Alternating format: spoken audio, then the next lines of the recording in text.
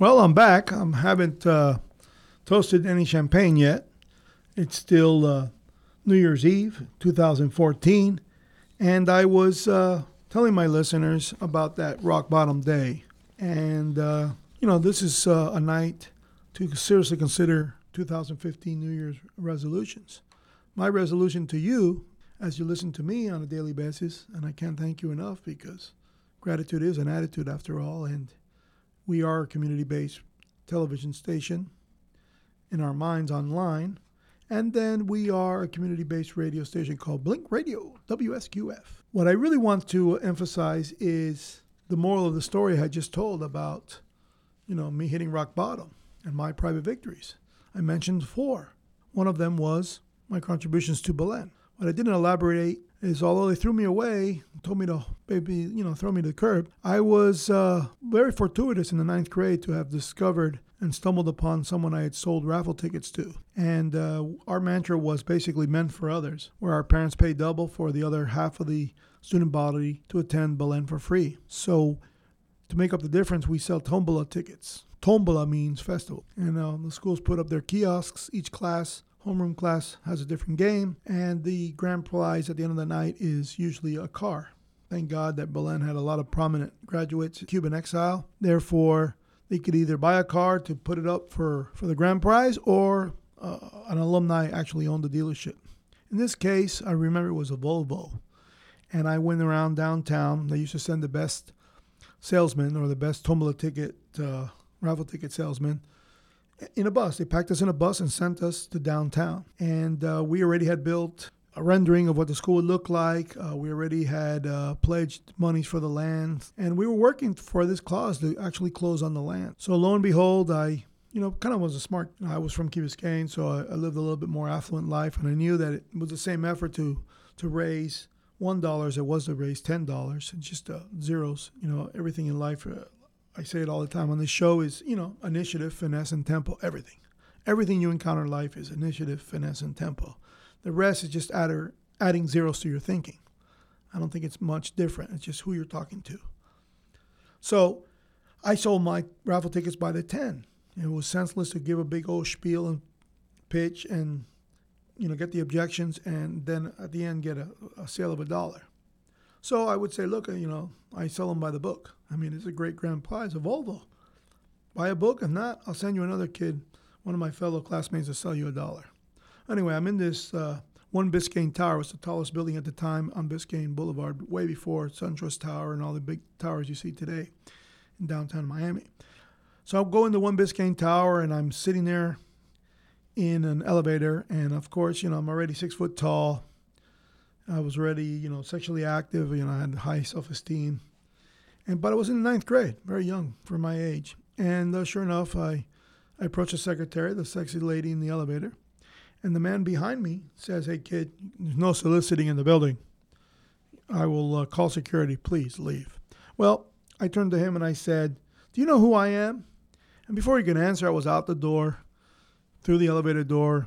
I don't remember what floor I landed on. It's immaterial at this point. But I went skipping around, 5th floor, 6th floor, 10th floor, 12th floor, all the way up to the penthouse at the end of the day. It was probably 2 in the afternoon by then. And sure enough, I opened the door at the penthouse, and I see the lady that I spoke to at the elevator.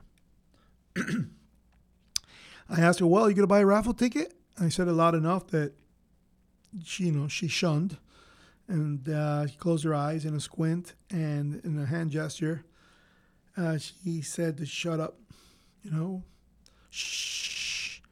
Hey, kid, you're still here? Come in here." And I looked at her like, "Is that the same guy?" And she said, yeah, she gave me the okay that it was. I entered the room. And he goes, "What are you still doing here?"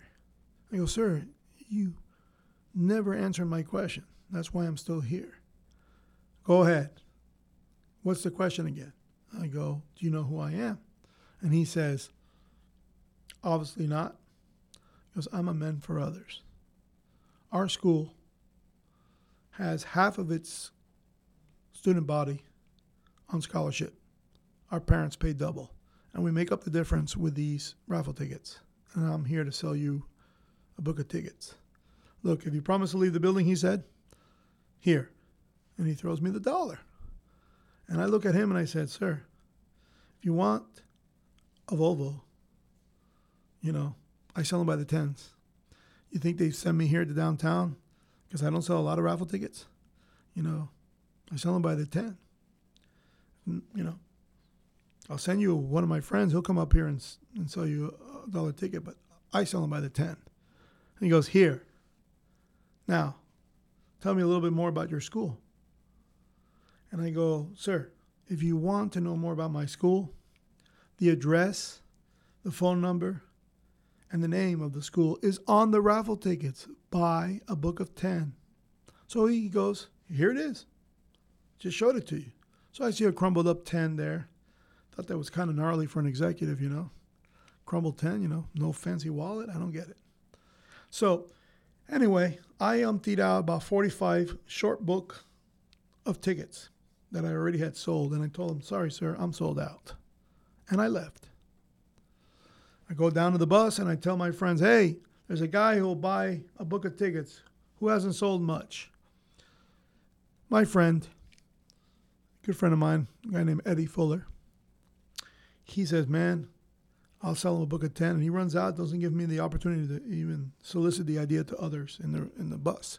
He runs up there and he sells him a book of 10. And I tell him, look, man, don't come back here with a $1 ticket because I'll be upset. Lo and behold, months later, I'm in school, and I'm called to the office. So I'm kind of worried. What could this be about? I immediately enter the principal's office, and basically he says, do you know this gentleman? And, of course, I deny it. Deny. And he goes, well, apparently he knows you. So please go to the auditorium. Our school is like a little tiny, poor urban school on 8th Street. I mean, it looked more like, like a homeless shelter than anything else. But our auditorium was basically the largest room in the building, and it's, it could maybe house, 50 people. But anyway, I walked down there really worried that I was going to get suspended or something. And maybe my parents were there for a meeting. I don't know. I was just, concerned. When I get in there, I run into a standing ovation. There it was, 15 people clapping for my generosity or my success. I don't know what, but I was like stunned. I go, what could this possibly be about? And this American guy, really tall, handsome guy, was, smiling with a big smile. Apparently he had written a check to complete the actual land purchase of Belen that's in West 8 today. So I find it fitting that I was thrown out in 1987, but back in 1983, and then in ninth grade, I was actually somehow, some way, this odd reason for us even being in a new school. So where the land sits today in Belen Jesuit, I can honestly say was a private victory. So that's my biggest private victory, I think, in my life. The second I mentioned was Coach Stewart, who benched me. I think it was like 2 games left or 3 games left. He was a quarterback coach, and he told the head coach to bench me, that we were never going to win with me because I was just too slow. And my substitute ended up winning no games. The only 2 games that we won were the 2 that I won as quarterback. One of them, I was on the bench as second-string quarterback while I was the holder of the field goal team, and I ran for the touchdown because I knew my kicker couldn't make it. So both games, I think we won, 7-6, 9-6, something like that. We scored 1 touchdown, big deal. But it's ironic that I won the only 2 games we won that season, even though I was benched. So that was Coach Stewart. I had been making comments on Herald.com during the week as he was winning playoff games, asking him if he remembered who his first quarterback was. So I knew I had to go to the game up in the Citrus Bowl, up in, I believe, Jacksonville, or very close to it. Or is it Orlando? Can't remember now, but the old Citrus Bowl. So here we are. Now I've mentioned 3, right? The school itself, Coach Stewart, Coach Gene Ferreiro, and now my 4th was my friend Anthony Grant, who was the only black guy in our school. His brother was a very popular athlete named Elton, who graduated a couple years earlier as, I believe, cum laude or summa cum laude. Anthony was no cum laude. But I knew that he could be my center, and I really wanted to get a scholarship to some small school. So there it was. I was convincing him to learn to hit this backboard shot. To see him today, earlier in the week, after Chris Henry had died and he was in the news and all that, to see him on the front page of the sports page of Miami Herald signing this deal for University of Alabama was mind-numbing. He basically mentions Belen that he started playing basketball there, but, the old story, I learned to play hoops in the hood. So, I'm a little taken aback by that. You always want a little bit more credit than you really deserve. But that's how he perceived it. He learned to play basketball in the hood and playing in 7th and 8th grade at Belen and the backboard shot and, Go Mac's mom paying for, Kiwani summer camps. All that stuff, is just water under the bridge. Those are immaterial details in other people's lives. But for me, they were private victories. So there he was. Earlier in the month, my older brother attended an awards banquet by, as an alumni, because he graduated in 76. And he told me about the picture that Gene Ferreiro was retired in the Belen Hall of Fame, and the picture was with me. That's another private victory. So here are the 4 private victories. Now, I'm going to answer the question of why Chris Henry died and I lived. And I'm sitting in this most God incidence moment. I'm sitting in a waiting room watching my father, dying of diabetes right in front of me. And I know he's going to go into the doctor's office. I'm in the waiting room, and he was going to lie to the doctor about all the chocolate he ate and all the sweets he ate and, same old, same old. But I turn to my left, and I see the April issue in 2011. Now, 2 years have passed since this email. It was in Essence magazine, a magazine that I can honestly say I wouldn't likely have read. But nevertheless, I just opened it up, and this is what I read.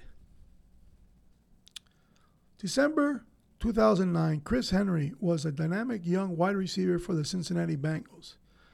He'd seen trouble on and off the field, but was turning his life around, and in the midst of planning his wedding, in what was to be determined as a tragic accident, Henry fell from the back of a moving pickup truck while arguing with his fiancée, Leonie Tonga, not far from her North Carolina home. He suffered numerous head injuries and was left brain dead.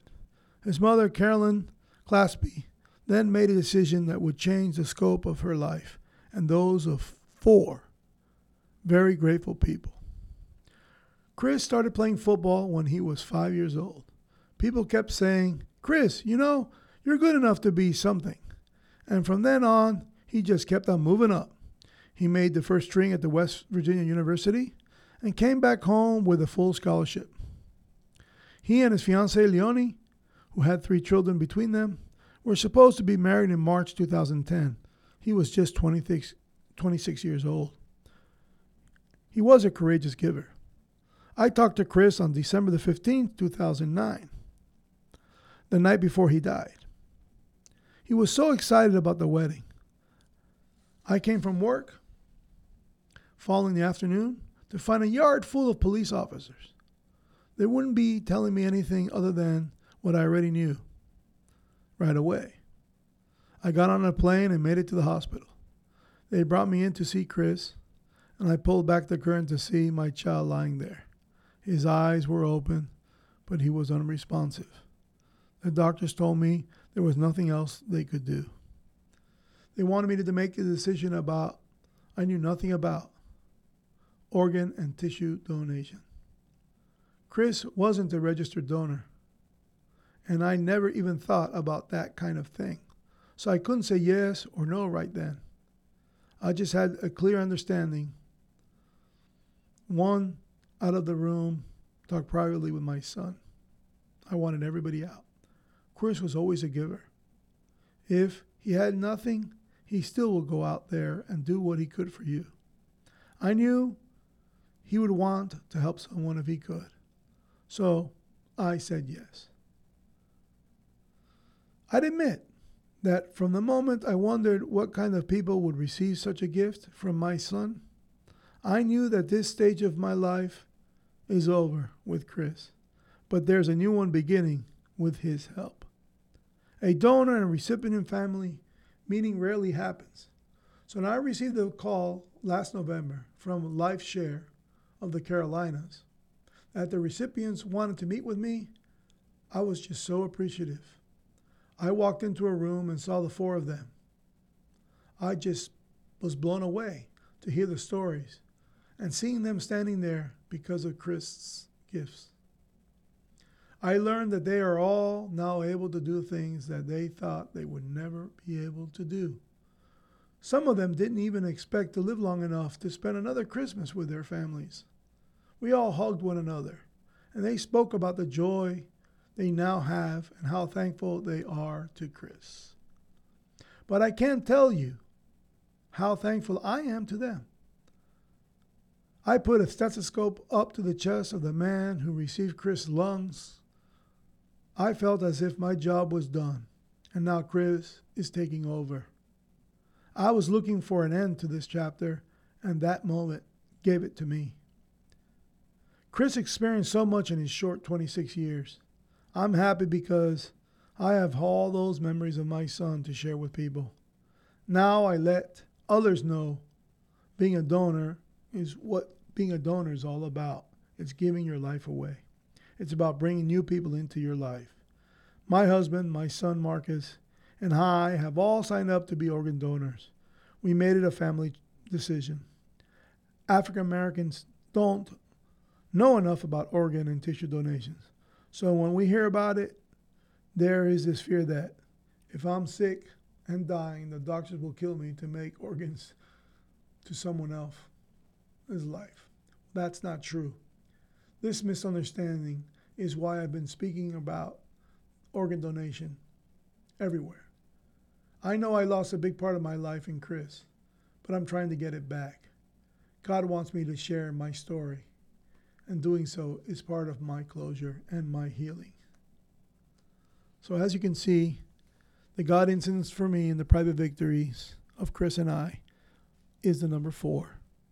I mentioned my 4 in life, and Chris gave 4 people his organs in death. Back in a moment. If you like our programming on WSQF 94.5 in Key Biscayne, you can also hear us very far away nationwide, WSQFradio.com. And if you like our audio files and our subject matter, subscribe to YouTube, Mac on the Rock Rampage. Take care and stay free.